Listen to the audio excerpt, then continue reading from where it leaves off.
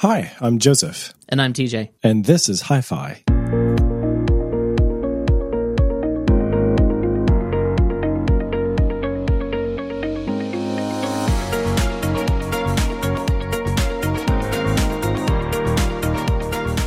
Hello, Joseph.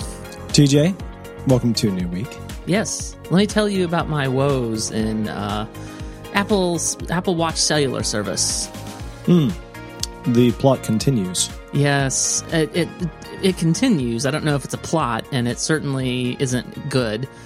So I fixed the issue. I can't remember if I talked about this on the show, but I fixed the issue by restarting my watch, and suddenly my Apple Watch was getting cellular data again. And it's, to be clear, it's cellular data. It shows bars or dots or whatever they are on the Apple Watch, but it shows it has service, and it'll receive phone calls even. I got a phone call once while I had no data, but it will get no data. And so this is extremely frustrating because I don't know that it's doing it when I leave for my run or bike ride because I'm at the house where there's Wi-Fi.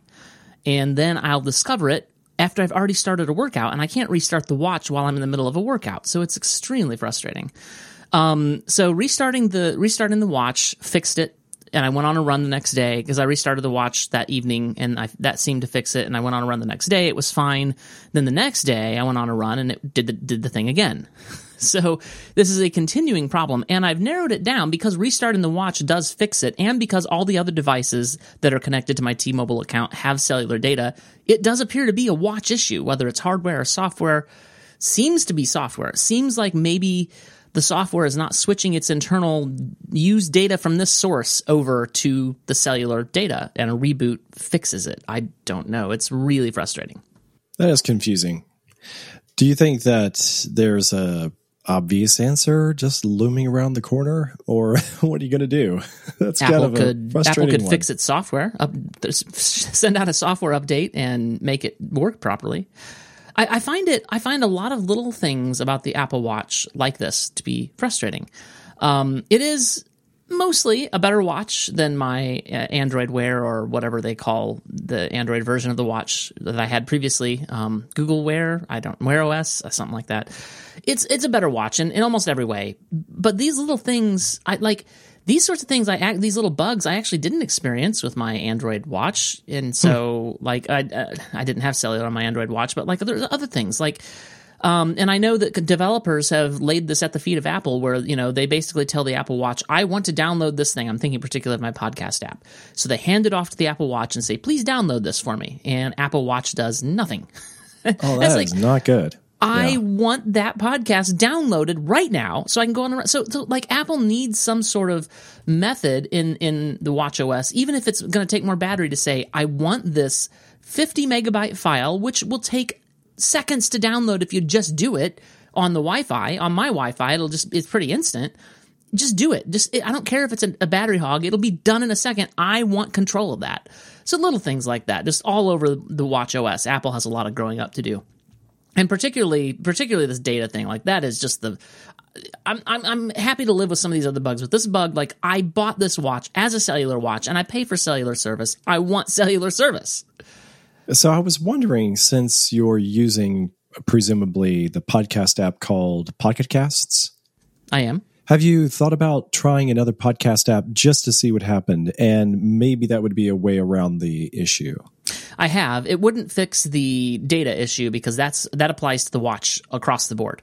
Okay. That's something different from the podcast app. So my weather app will go, or the built-in Apple's native weather app will go blank after when I start going on my run and I get away from Wi-Fi, and it's exhibiting the other symptoms, including saying it doesn't have a cellular connection when you go into the cellular settings.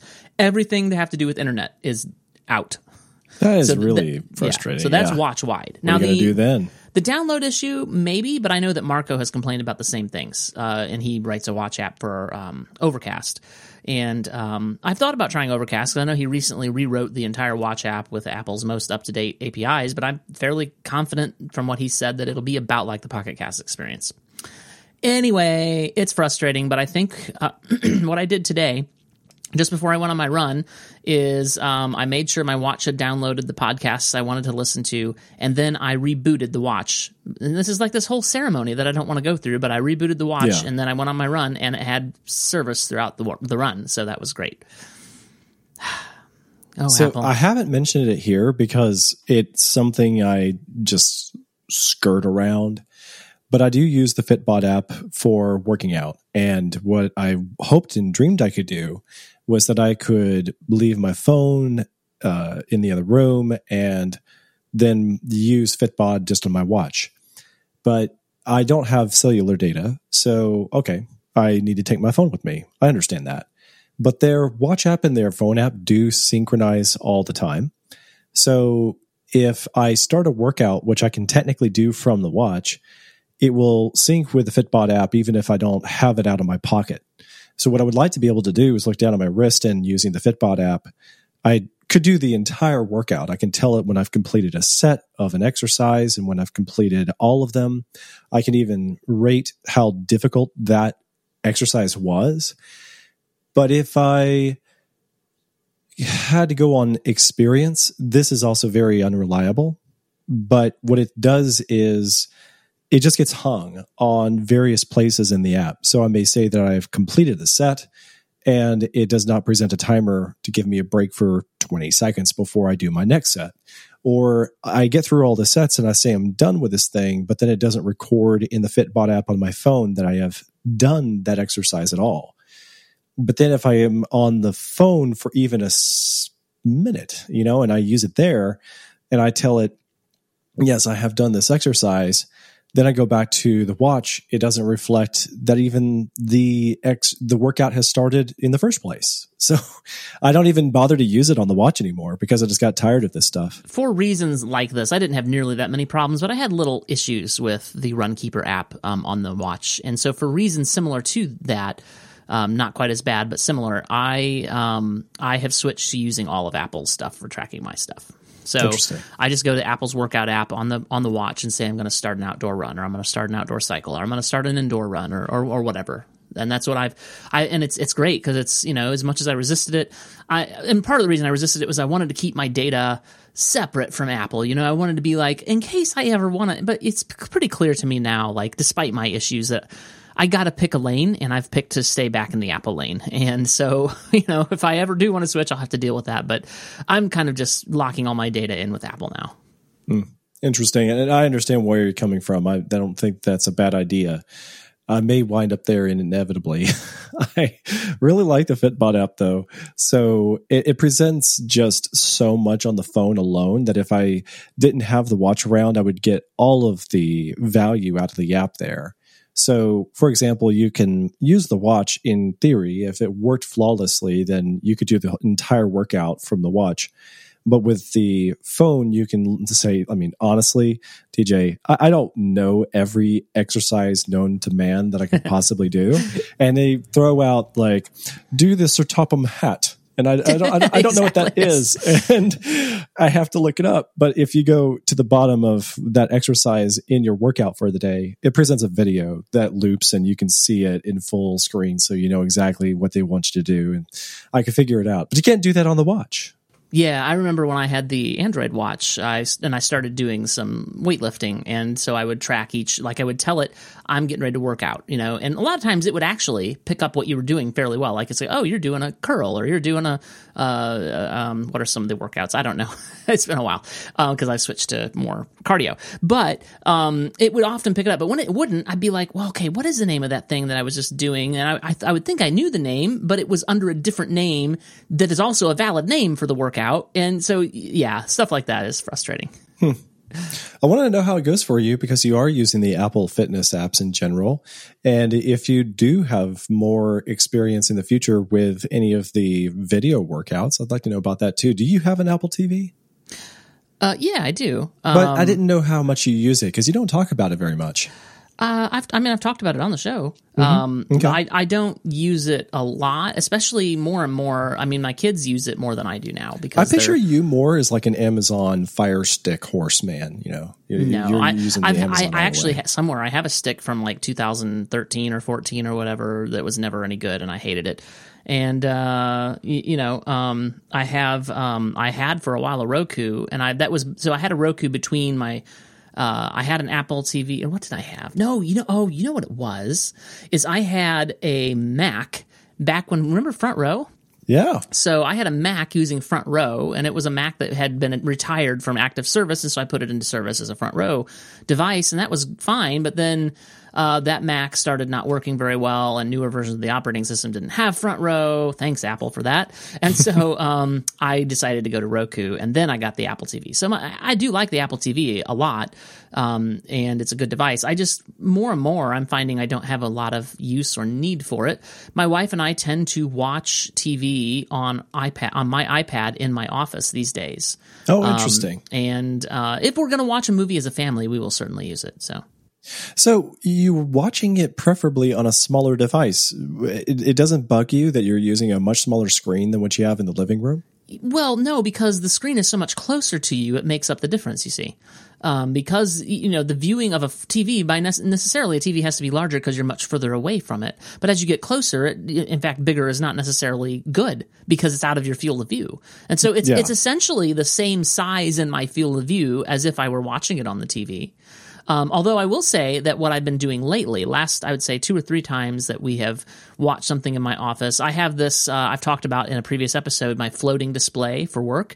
And I will connect the iPad to that, and it's a 4K, 24-inch LG ultra fine 4K, and it looks fantastic on that thing, especially in the semi-dark. When I turn off most of the lights, and it's got that nice contrast, and the color is already set correctly from the factory, and it's good enough, for me.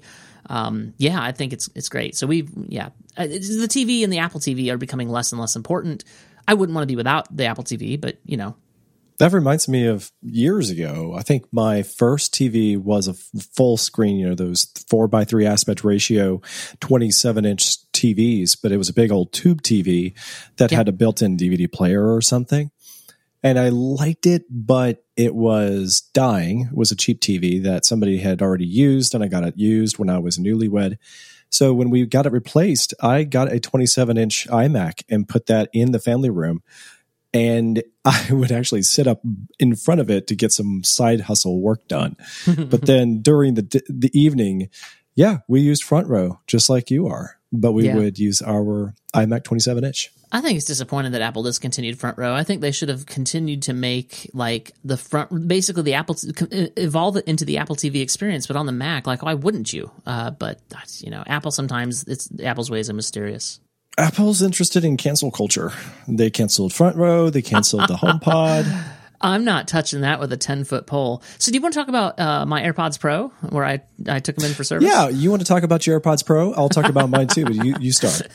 So I mentioned on the show, and in fact, I mentioned on the show that I knew that they had a quality program, but I hadn't really checked it out. A friend of mine listened to the episode and said, hey, my AirPods Pro have been making these buzzing, rattling things, and I didn't know anything about a quality program, so he went and looked it up. I think he found it in the show notes, and he went to Apple. And that same day, so it was the next day after we recorded, we released the episode in the morning, and that evening he had new AirPods because he went and checked out this quality program. And what they do, Apple will take and put them in this machine that does a quality check on them and sees if they're covered in the quality program. I don't know what it's doing exactly, but his and mine both failed the quality check.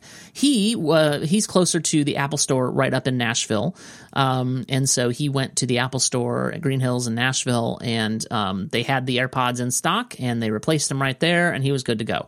My Apple Store down here in Franklin, Tennessee, in Cool Springs Galleria, they didn't have any in stock, so I'm still waiting for that call from Apple because they said, yes, it's covered, we got you taken care of, we'll send you an email and we'll call you and you can come get them. And so I'm still waiting. But he also noted, as I noted, ever since I got my AirPods even, I think there was always something wrong with them. I think they're just getting a lot worse.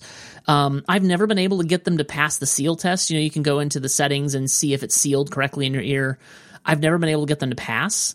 And I think a lot of these problems are just because they had a manufacturing defect. And he says his new ones are much, much better. He didn't realize how bad they were. And I've always noticed too, people will say stuff, and I just always thought it was hyperbole.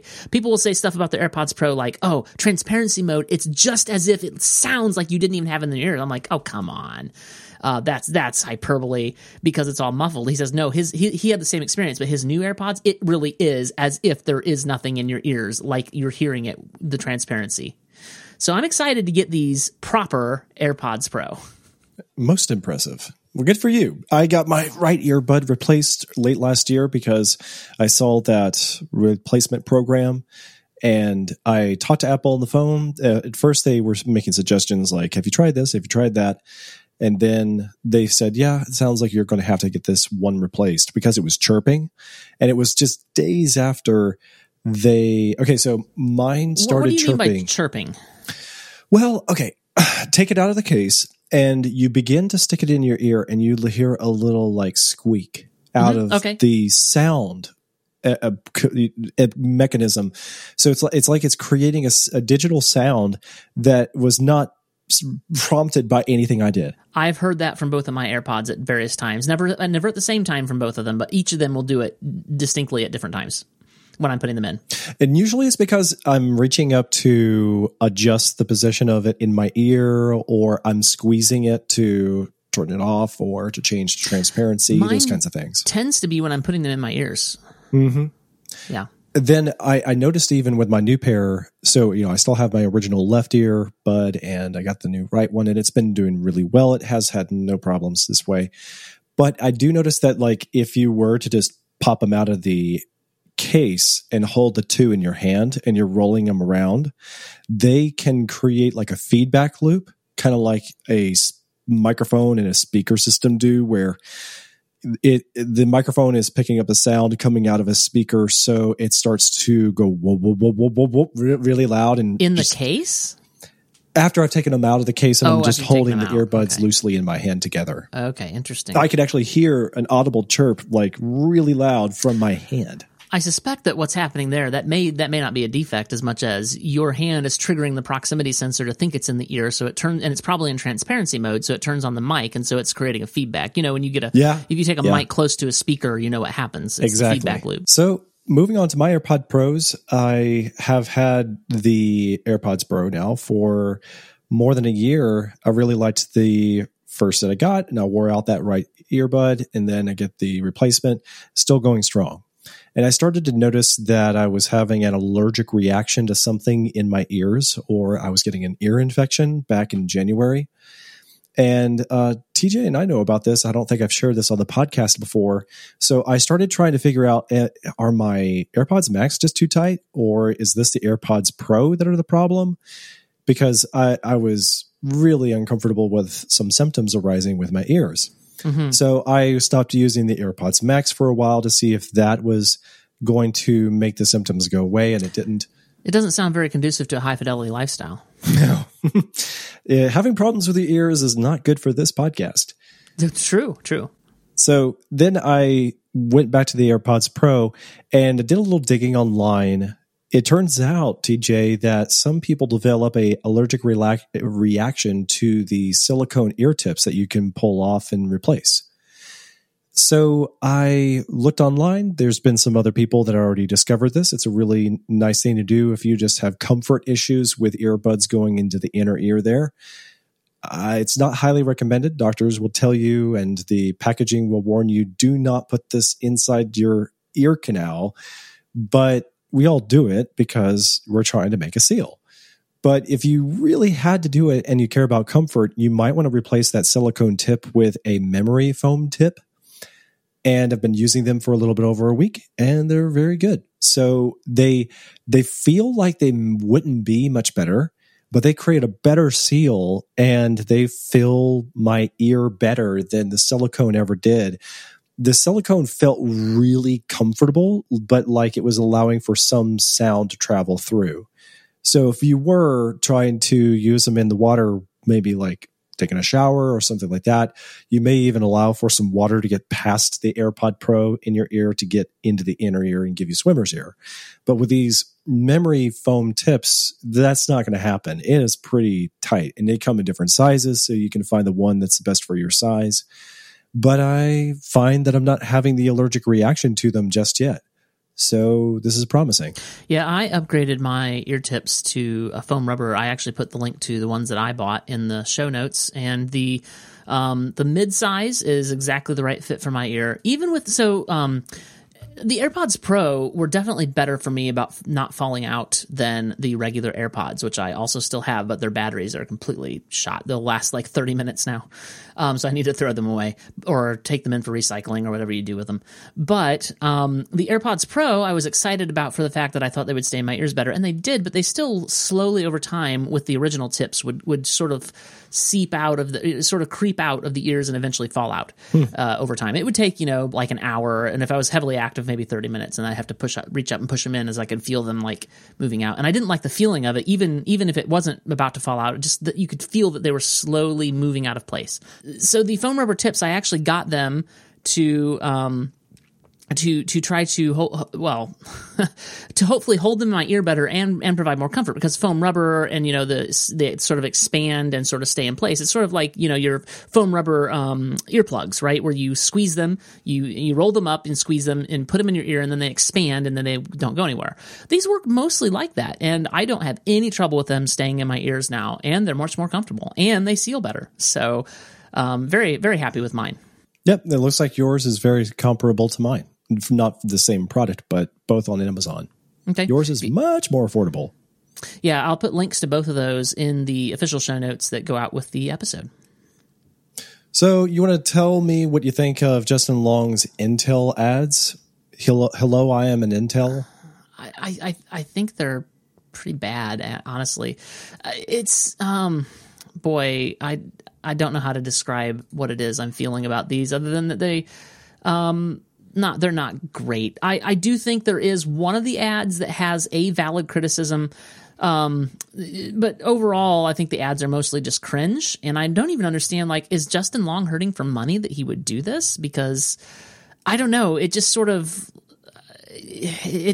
screams desperate on Intel's part and weird on Justin Long's part.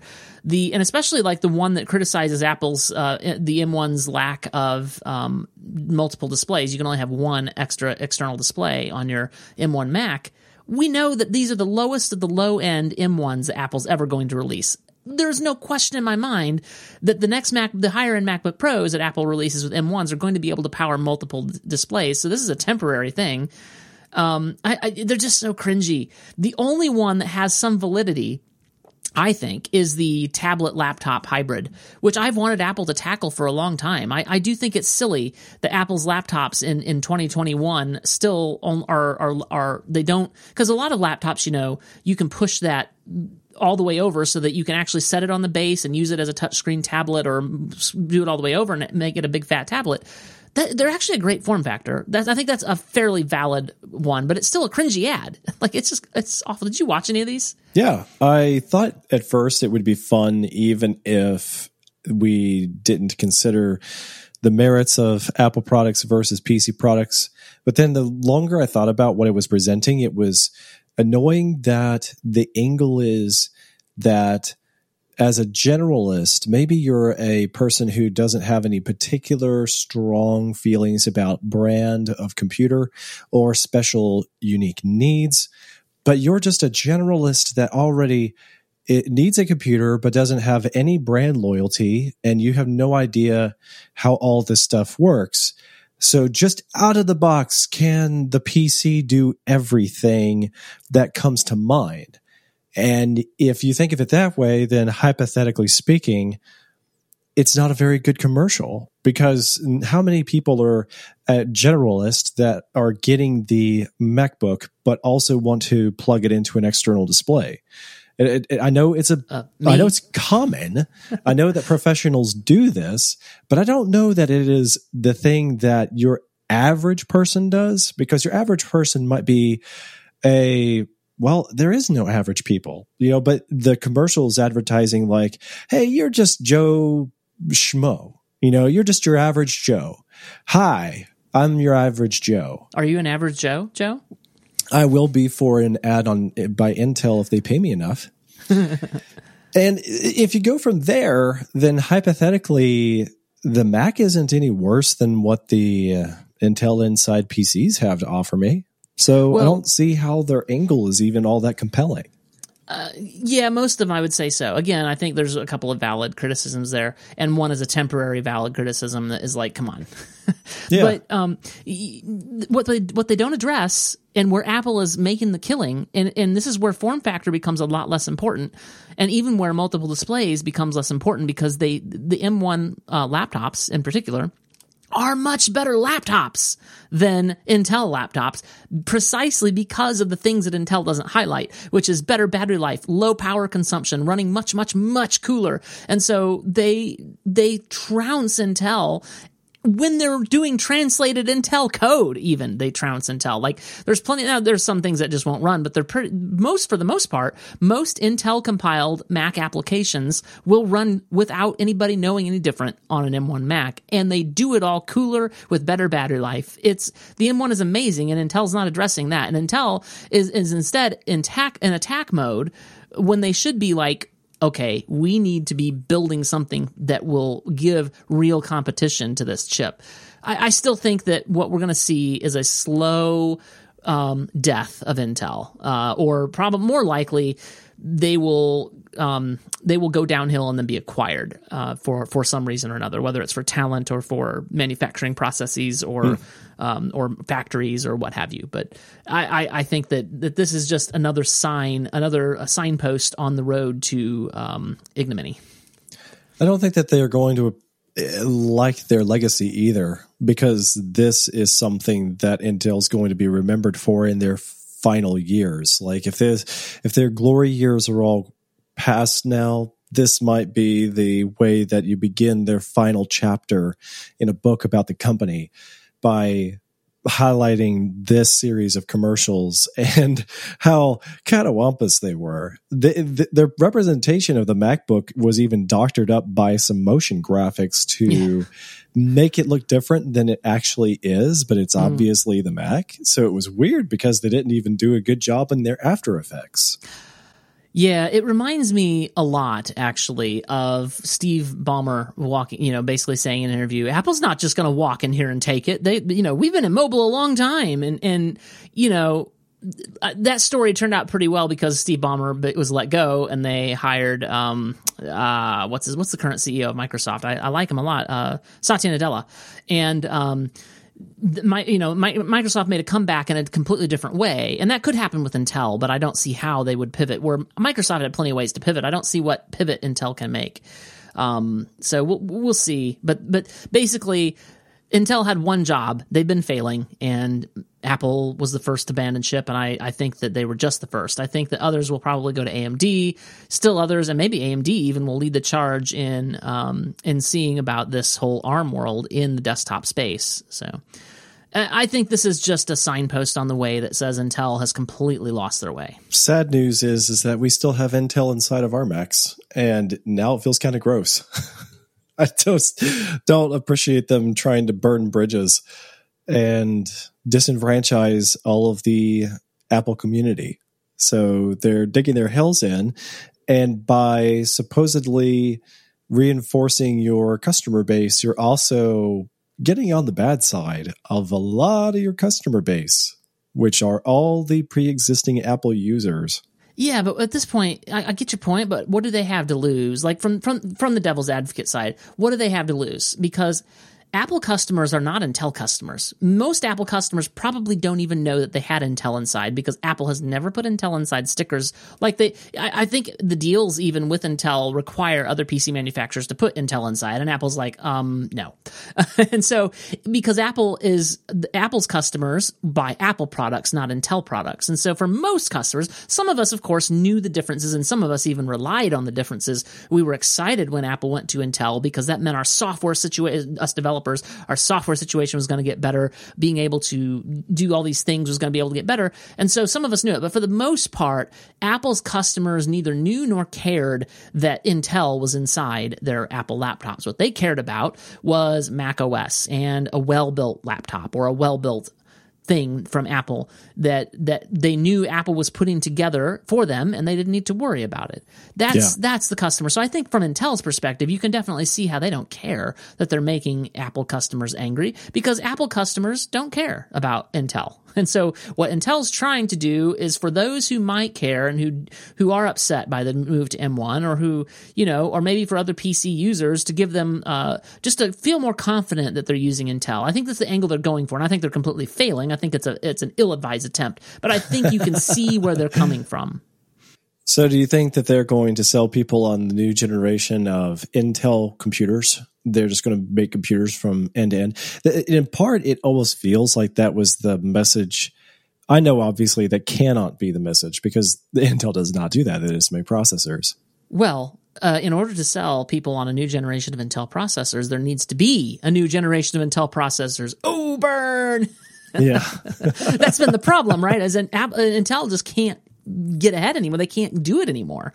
Their manufacturing prowess, their fab, process, all of that seems to be held up. They can't shrink their fabs. They can't do what they used to do. They're not innovating anymore. That's why Apple left them, and that's why I think their days are numbered, is because they were largely at the forefront of what is that law of? I want to say Moore's law, but that doesn't sound right.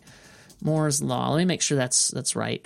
It is Moore's law. What was I thinking of? Anyway, so they were kind of leading the forefront and one of the of Moore's law back in the day, which is basically it's the observation that the number of transistors in a dense integrated circuit doubles about every 2 years. And Intel was at the forefront of that for a long time. They're not there anymore. And I know that it's going to get harder and harder for Moore's law to keep up as we continue this miniaturization and transistors become smaller and smaller. The returns and the yields and all that are going to... So I get that, but Intel is now way behind the pack. Oh, too bad. Well, the good news is that we don't have to worry about them. They're going to be in our dust. We're going to be using the M chips now. Yeah, I'm excited. I unfortunately, all my work software and stuff is just not quite ready, and even if it is, it's just, when I got my new job, they sent me a laptop, and it is an Intel MacBook Pro. And it, it's because what they had in stock. So it'll be a few years before this M transition, this ARM transition on the Mac really takes hold for me, I reckon. But yeah, we'll see. Well, goodbye, Intel, and thanks for all the fish. Sure.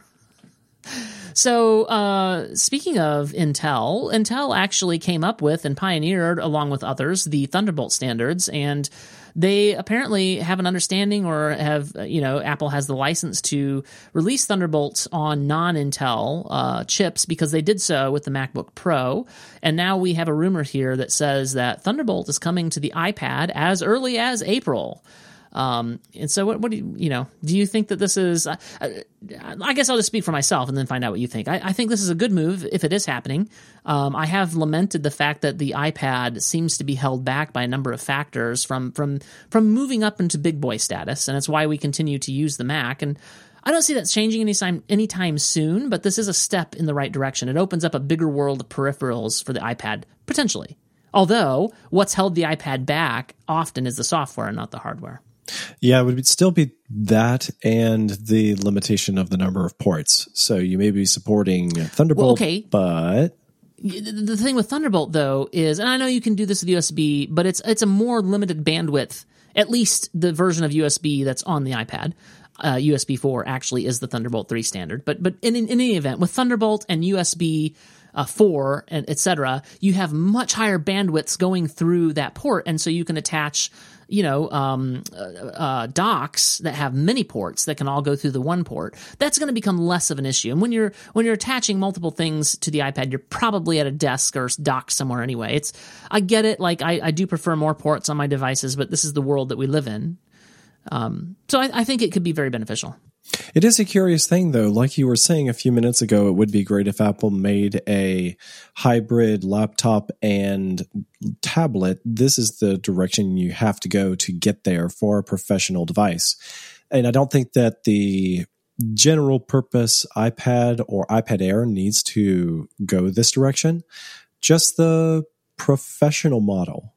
I could see a future where the professional version winds up getting to the point that it has the feature set that it is really close to being hybrid. I don't know if they could ever support something like Final Cut Pro or Logic Pro or maybe the creative coding apps that you rely on.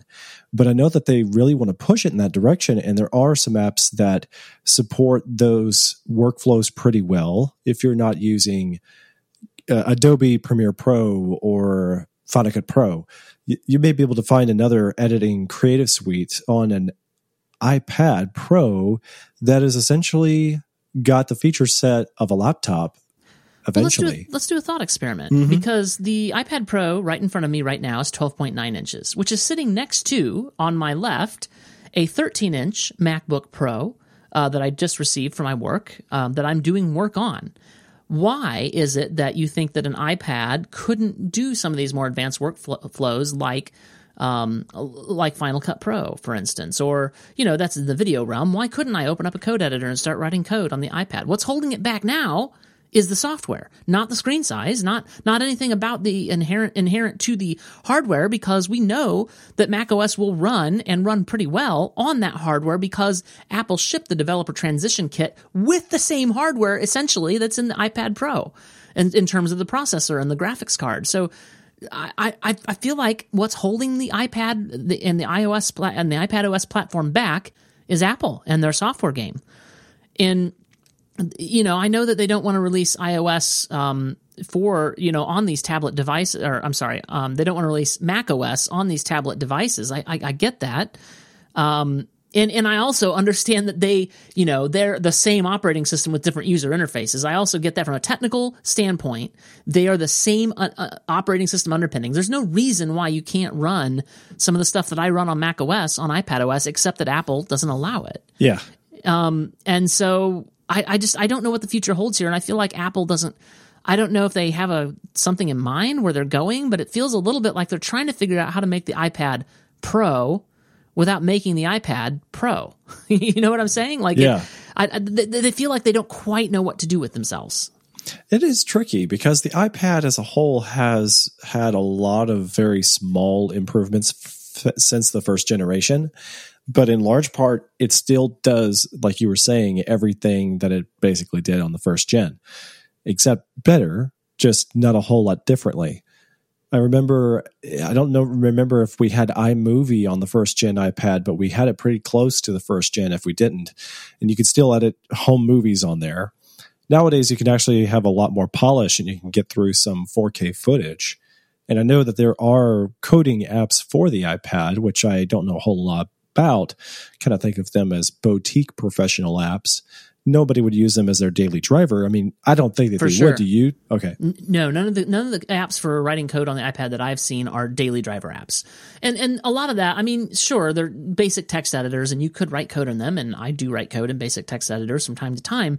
But what I need is, things that are, I use PHP Storm, for instance, when I'm writing PHP, because of the intelligence that PHP Storm has about my code base and telling me what methods I can and can't call, and if I did something incorrectly, and like it's helping me debug my code while I'm writing it, which is a huge time saver. None of that exists for the Mac because it requires something called a language server, which can't run on the iPad because Apple says no.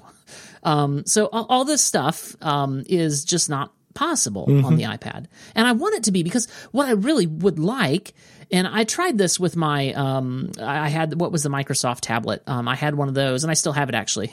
Surface. I'd like to sell it. The Surface, yeah, I had the Surface, right with the Surface 5. It was just called the Surface again, because they're bad at naming things like Apple, but it was the Surface 5. Surface 6, I think it was 5. Anyway, Surface 5, the 6th generation. Yeah, that sounds right. So it was frustrating. I actually did do some coding on it, but it was a little slow. The hardware was not nearly on par with the iPad. The thing is, this iPad, from a hardware perspective, can run circles around the Surface Pro. What I would really like is to be able to just take my iPad when I travel and be able to do stuff in an emergency situation. I kind of can, because I have SSH and applications that'll let me get into my servers on the iPad. But I can't go the whole way, and it's a little frustrating. Well, the good news is we still have Macs. So I'm not giving this up anytime soon. The thing about the iPad Pro line is that it's starting to feel like if they cannot give it some real pro quality features, it almost feels like it's a hobby. Like the iPad Air is the sweet spot.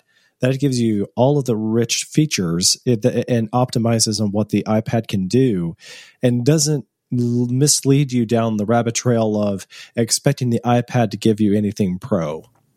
Yeah, and that's the thing I think I'm feeling with the iPads. Again, I'm excited that Thunderbolt is coming. That's what started this conversation. And I think that can lead to good things. But right now, I have the iPad Pro because it was my favorite iPad, not because it's a Pro iPad. Yep. There's nothing that the iPad Pro does for me other than the form factor that I like that I couldn't have done with the iPad Air, you know, or even a smaller iPad, the original, whatever they call it now. Apple's bad at naming things. It's just a regular old iPad now. Yeah, so there's nothing pro about this iPad to my way of thinking, at least. But it's fine. It suits me well, and I like it. I'm glad I have it. I just wish that Apple would unlock some of its potential a little bit more. Okay. One way I did find to unleash potential of my Pro iPad, TJ, was to get it an accessory or two. So I picked up this past week a product by 12 South. They make really compelling, well-polished Apple-esque accessories for mostly Apple products. And I've enjoyed their stands for the iPhone. I've enjoyed their cases for iPads and iPhones in the past. I think that they have a very unique style to them that feels like, imagine if Apple had a cool younger brother, you know, who lives in San Francisco and he's younger and hip and he can get things made more agilely. That's what 12 South feels like. So they have this new stand. I know that a lot of people were talking about this new stand that includes ports on it that resembles the Mac Pro screens stand, the XDR's display stand. And I found that interesting, but it was overkill. What I was thinking about our consumer/prosumer level of needs was that the Hoverbar is a stand with a great base that's weighty and works well on flat surfaces. But if you don't have a flat surface, you could also detach the arm of this stand and connect it to a clamp that you can then, you know, clamp onto something like the underside of a kitchen cabinet. And then you can have posable parts. So you've got a neck, you've got an elbow joint, and then you've got the joint down at the foot of the base of the stand. The Hoverbar Duo, misleading name. It may make you think that it can actually hold two devices. Maybe it's the second generation of the Hoverbar. I never saw the first gen, but the Hoverbar Duo is very good, very solid, well constructed, came in a cheap box, but who cares? And it can hold the iPad really well. It would work with a regular iPad, the iPad Air, or the iPad Pro. I'm willing to bet you it also worked for the large iPad Pro, but I don't have one to test it with. And the reason I say that is because I know that the bigger one is bulkier and a little heavier. So I don't know how it would influence the stability of this stand. But with the 11-inch iPad Pro, it's very adjustable. You could use this at the desk. You can use this standing up. You could use this when sharing something you want to watch with your wife, TJ, on the iPad. You know, you can put this. My wife and I, here's real world use cases. I have it sitting right here on my desk right now is the stand that I can plug my iPad into so that I can use it for Sidecar. So I can put my Finder window into the iPad Pro, the Apple Music app, a few apps where it's not mission critical to have a full screen, huge 27-inch, screen to show these apps. And it's great because you can do some drag and dropping between the iPad Pro's Finder window and whatever else you had in the browser on the bigger screen.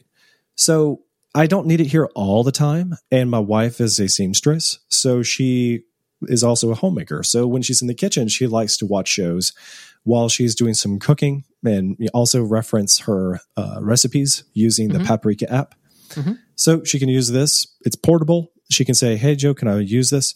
I would be happy to let her use it that day. And then in the evening, we can also use it. Oh, she's also a seamstress. So she also uses it over by her sewing machine. And while she just likes to have a show on while she's sewing the children's clothes for the boutique company. So then when she's done with that in the evening, we can also use it to watch something in bed. So it's sturdy enough that we can stand it between us and still cuddle. And it's right up there in our faces. So it's kind of like you were saying, where having a smaller display but having it a lot closer is a bigger, full, immersive experience. Yeah. And the iPad Pro has, would you say it's stereo sound? It's not surround sound, but it's really robust sound for what it is. It certainly is stereo sound, but it's very robust, and I think it's doing things to make it feel more full and around than just. It's very, very good sound. Yeah, it's not quite. I would say it's not quite as good as my sound bar and my surround sound and my in my entertainment center upstairs, but it's good. It's much more than good enough for me. Yeah.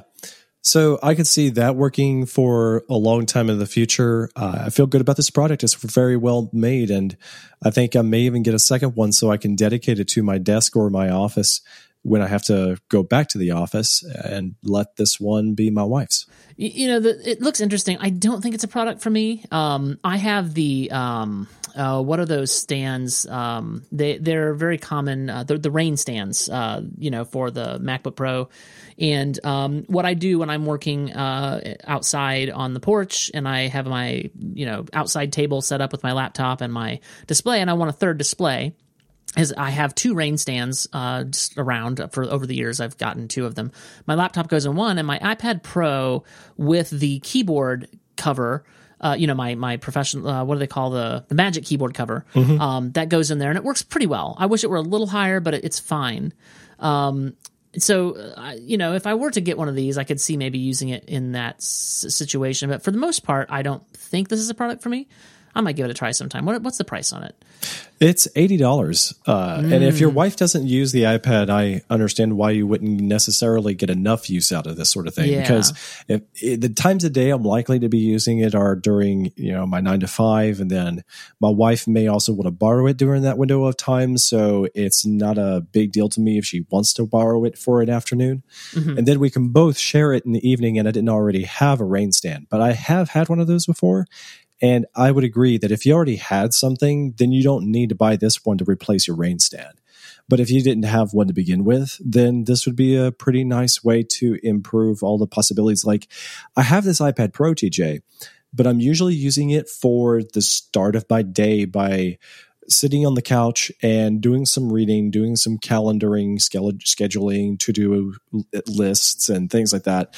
But then as soon as I start to get tasks done, I go to the Mac, and then I don't see my iPad Pro all day long. And I don't need to see it, but what I mean is it can't really get the work done as efficiently.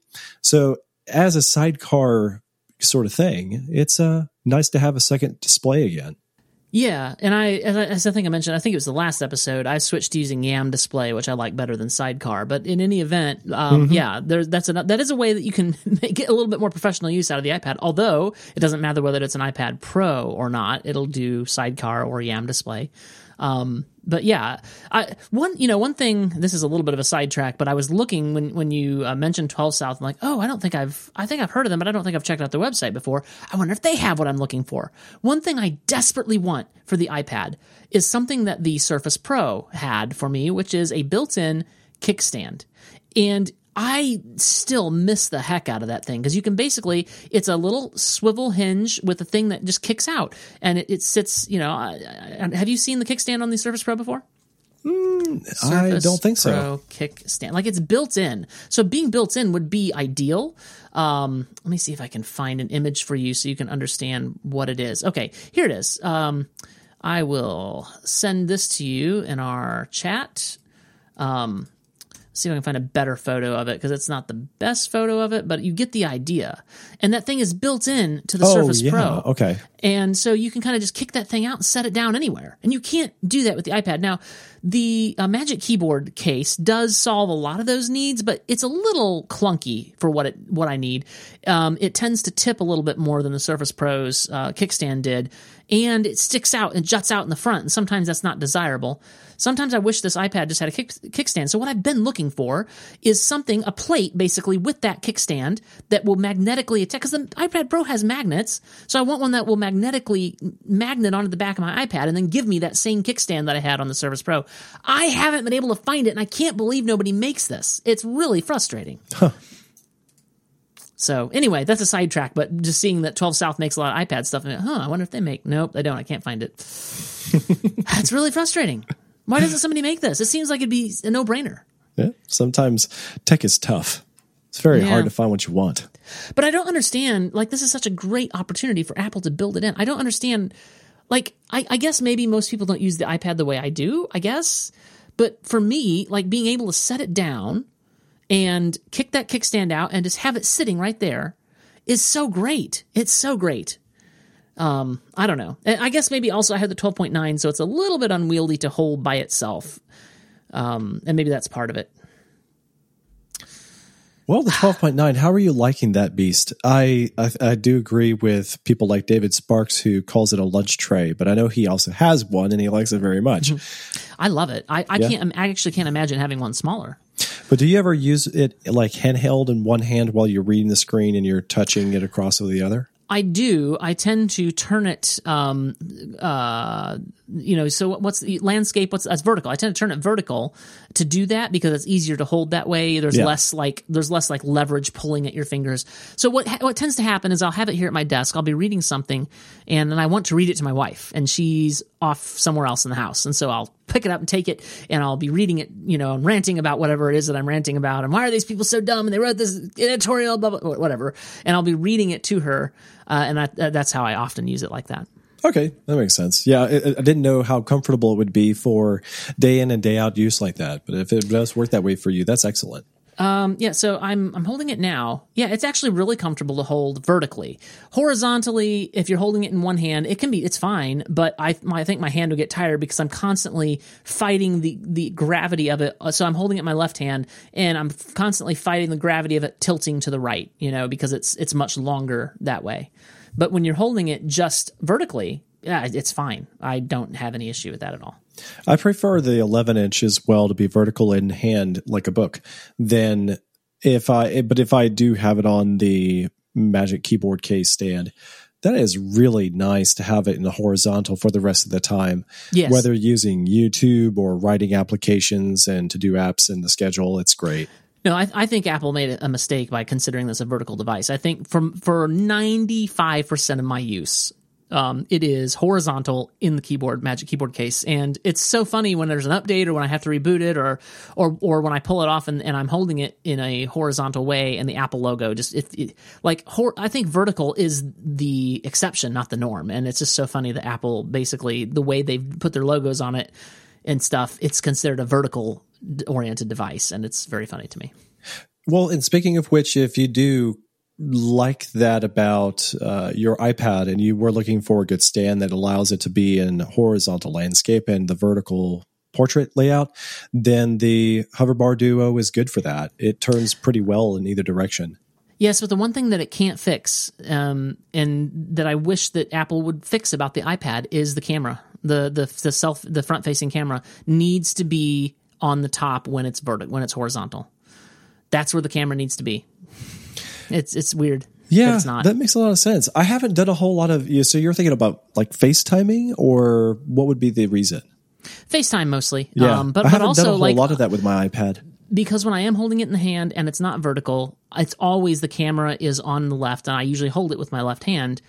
And and Face ID goes, "Hey, you're covering the camera. I can't see you." And it's a little frustrating. Well, TJ, I just realized how we can bring this full circle. Okay. Can you use your iPad Pro on your wrist as a watch? Does it have data? What? I'm confused. So anyway, I think that's the show. If you want to find show notes for this episode, they are at nightowl.fm/hi-fi/26. You'll find the links to all the things that we talked about in there. I'll link up, the foam tips for the AirPods Pro. There's that rumor on the Thunderbolt coming to the iPad, and there will be a link to the 12 South Hoverbar Duo, and the link to my rain stands will be in there if you want to check those out. So those are at, once again, nightowl.fm/hi-fi/26. I hope you'll tune in next time. Until then, catch you later.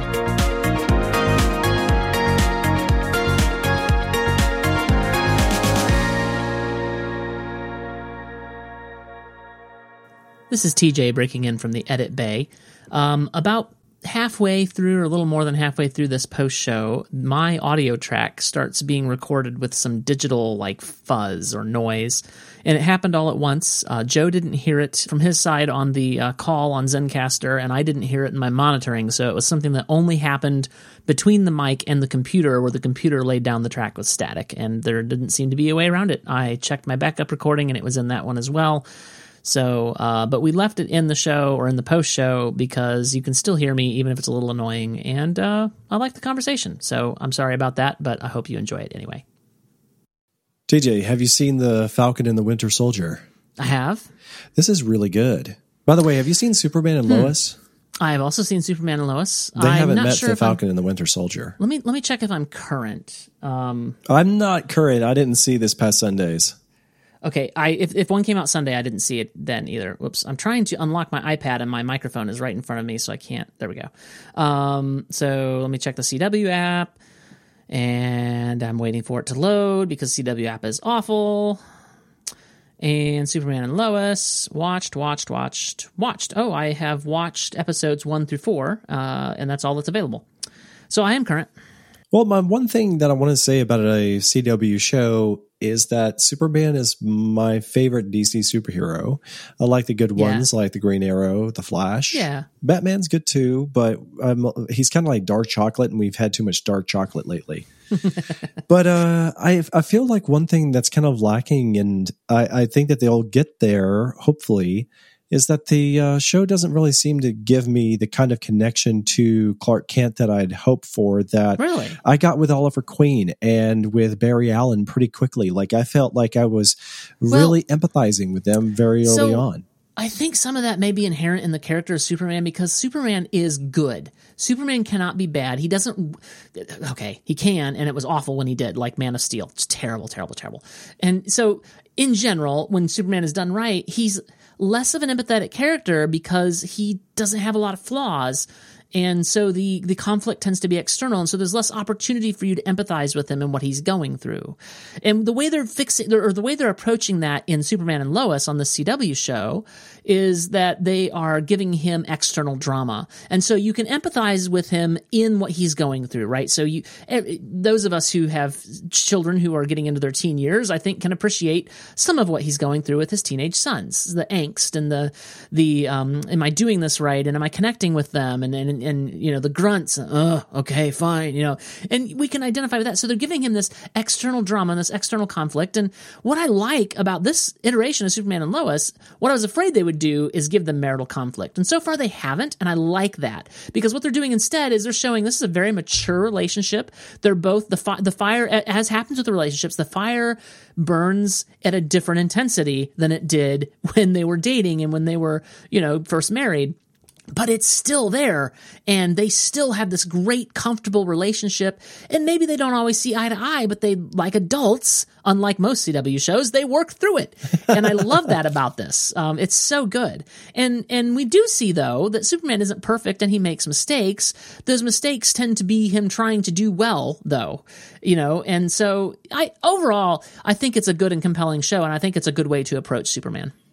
I agree. One thing that is also lost on the show is that now that Superman is still way too overpowered, it doesn't have the challenge for the character that it had with the Smallville TV show. For one, he didn't know about all of his power, and he also didn't know how much of it, how extensive it was. And he also didn't understand how to use all of that power. So in the end, he had Superman powers with one hand tied behind his back and his cape tucked in. So it was very difficult to get his job done, which was good for Clark because you got to actually appreciate what would it be like to feel or think that you were supposed to be average, but you actually are developing superpowers. Yeah. And so I think that that is an advantage for the show for the teenage sons. If they do develop power, that we can experience that alongside of them, and that'll be a lot of fun. But when it comes to their dear old dad, he's God for all purposes, and right. Well, that's overload. This is a very mature Superman who knows all of his powers and is very in touch with himself, and he's not learning how to be Superman. And in fact, a curious thing I find about this show is in The Flash and Supergirl and all these other, and mostly Supergirl, they established that Superman and Lois went off to Argo City, which is the last remaining city of Krypton, to have their children. I don't remember if we found out they were twins or not at that time, but they were going to have a child, as best I remember. This is on a current CW show, but here the children are teenagers, 14, 15. Did they say their ages? I think they're 15 maybe. And so clearly at least 15 years have passed since that. So this is not concurrent with currently running CW shows. In fact, this is in the future of those shows. And I find that a curious choice. But then the other thing is, like, Morgan Edge appeared on Supergirl, and he was a very different character played by a very different person. So is this even connected to the other CW shows? I'm finding that a little odd and confusing and weird. So I don't know what's going on there, but I do enjoy the show on its own. It's very clear that the show has a higher budget than the other Arrowverse shows have had. Again, if this is in the Arrowverse, but regardless, it has I think you're right. It clearly has a higher budget than the other Arrowverse shows. It looks better. The pacing is better. The story, the writing is better. The acting is top notch, which I guess that's not a complaint I have with the Arrowverse shows. Most of the acting in those shows is fine too. But just in general, it feels like higher production values. One thing that I'm afraid of with this show is the business with Lois's dad feels a little bit tropey. He's the big military guy coming in to do military things and get out of my way. And, family be darned. I find that I'm a little worried about where that's going. I also feel like on that note that those problems would have already arisen with Superman's career if he was entangled with Clark. And at the beginning of the show, he already knows who Superman is. They have a working relationship together. So why is it that just now they're having problems? It's a curious thing. Which actually may be cause for less concern, because maybe some external influence has come in more recently that wasn't always present. Maybe he's under duress, or maybe he's not actually Lois's dad. Ooh. Oh, not that. Okay. Well, see, Falcon and Winter Soldier, though. I think that this show is so polished, so well delivered. What do you think? So I think it looks like $1 million. Whatever I said about Superman and Lois's budget, this is 20 times that. It looks spectacular. Better even, I think, than WandaVision somehow, which I thought also looked good. Somehow this conveys really high production values. However, I'm glad that WandaVision went first because it established something different. This feels more like a general MCU thing, and that's fine, and I've enjoyed that, and I'll enjoy this. But it makes me a little sad that they didn't take the opportunity to yet again do something a little different. This feels that's a good way of putting it. More of the same. It feels like maybe what you're saying is that Falcon and Winter Soldier is the epilogue of the MCU to date, and WandaVision is the prologue to the MCU of the future. 100%. I couldn't have said it better. In fact, I wouldn't have known how to say that. That is absolutely, and I don't know if you knew this, they were supposed to do Falcon and Winter Soldier. That was supposed to go first. And then, but because of COVID and various things, they wound up having to do release WandaVision first. And I'm glad it went first because of the precedent it sets. But Falcon and Winter Soldier does very much feel like it belongs in the MC universe of what the continuing saga that we left with Avengers Endgame. And then whereas WandaVision feels like the start of something new. Like it's really something, sure, it has some of that MCU-ness in it, but it really set a different tone. And it really said, we're going now in a very different place. So you can see why they wanted to do it the other way. And I think from a storytelling perspective, that may have made sense. And I say that having only the first episode of Falcon and Winter Soldier is out. So we'll see where they wind up going. But this does feel more run-of-the-mill, more MCU-ish, and that'll be fine. I'll enjoy it. I just wish maybe it weren't quite as MCU-ish. Now, some of the things that I did enjoy, so the fight stuff in Falcon and Winter Soldier, take it or leave it.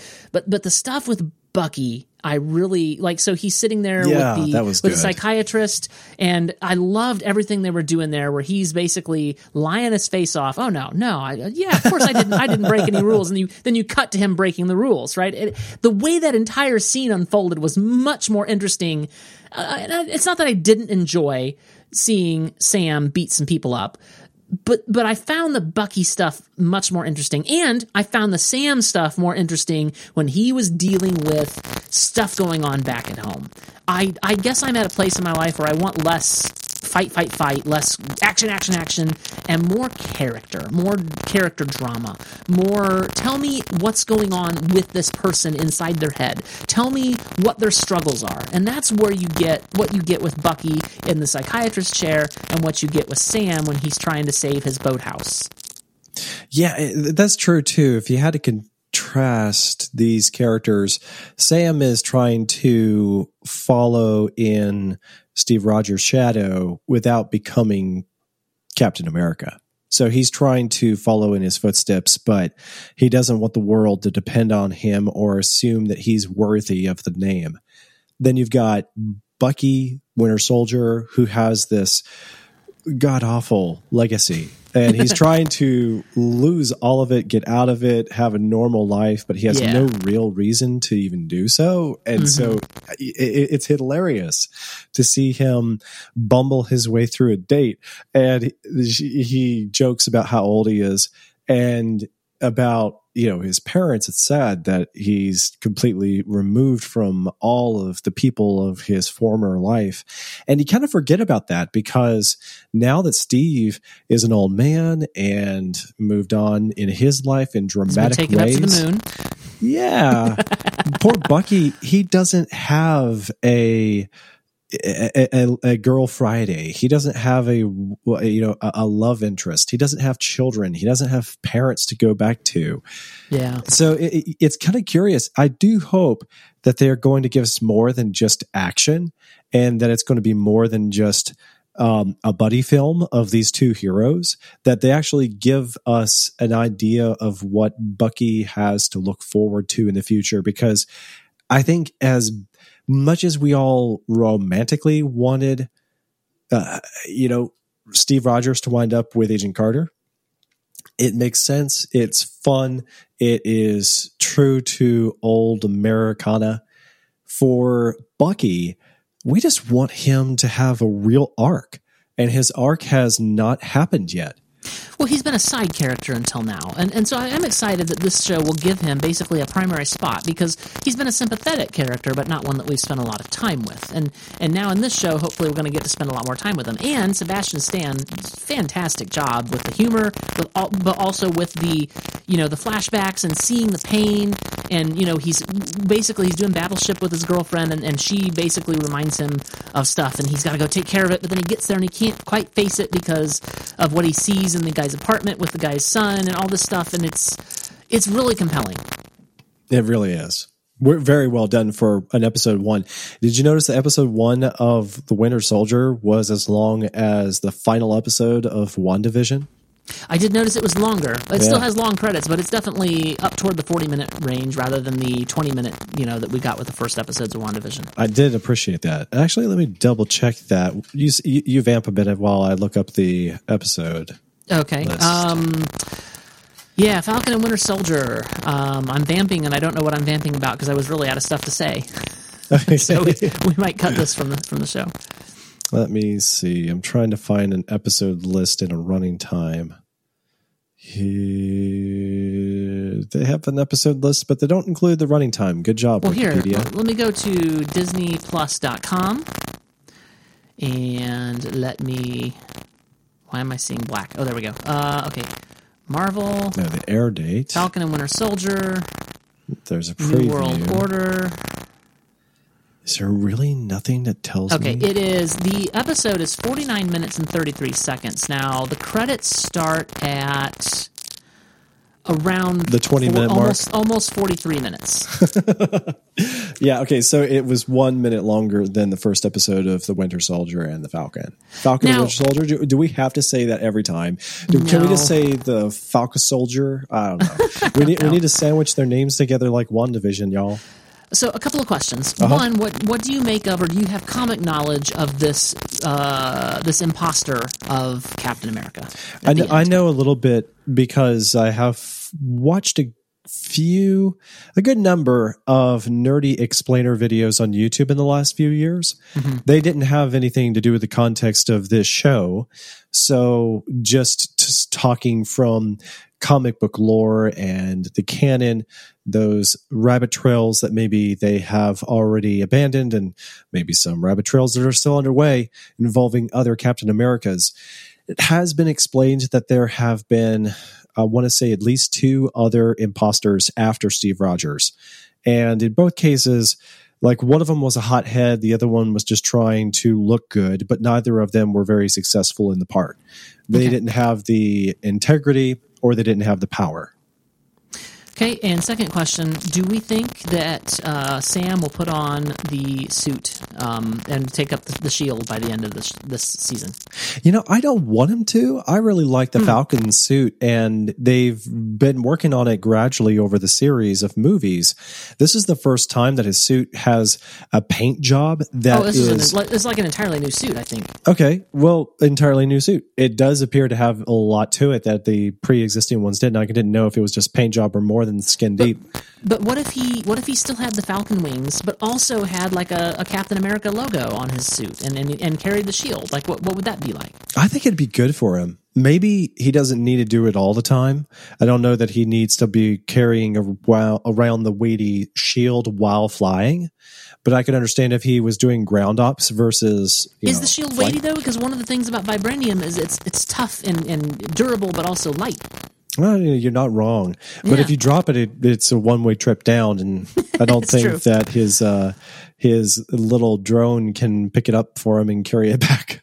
Maybe he can if it's really light. What did he call that drone? He kept calling it something. I don't know. I'm blanking too. He's referred to it by name in the movie before, and Scarlet Witch was referring to it like an it, and Falcon didn't like that and said Red Wing. Red Wing is it's called Red Wing. Okay. Good guy. I've been enjoying his character a lot, and his family, and just the overall production quality. It does feel like you said, it feels like it came out of the cinematic universe more so than WandaVision did. And it feels like I don't know, like they really were trying to invoke the spirit of the Captain America movies. So I enjoyed that. It was great that even if we didn't have Cap, we still had his spirit lingering on.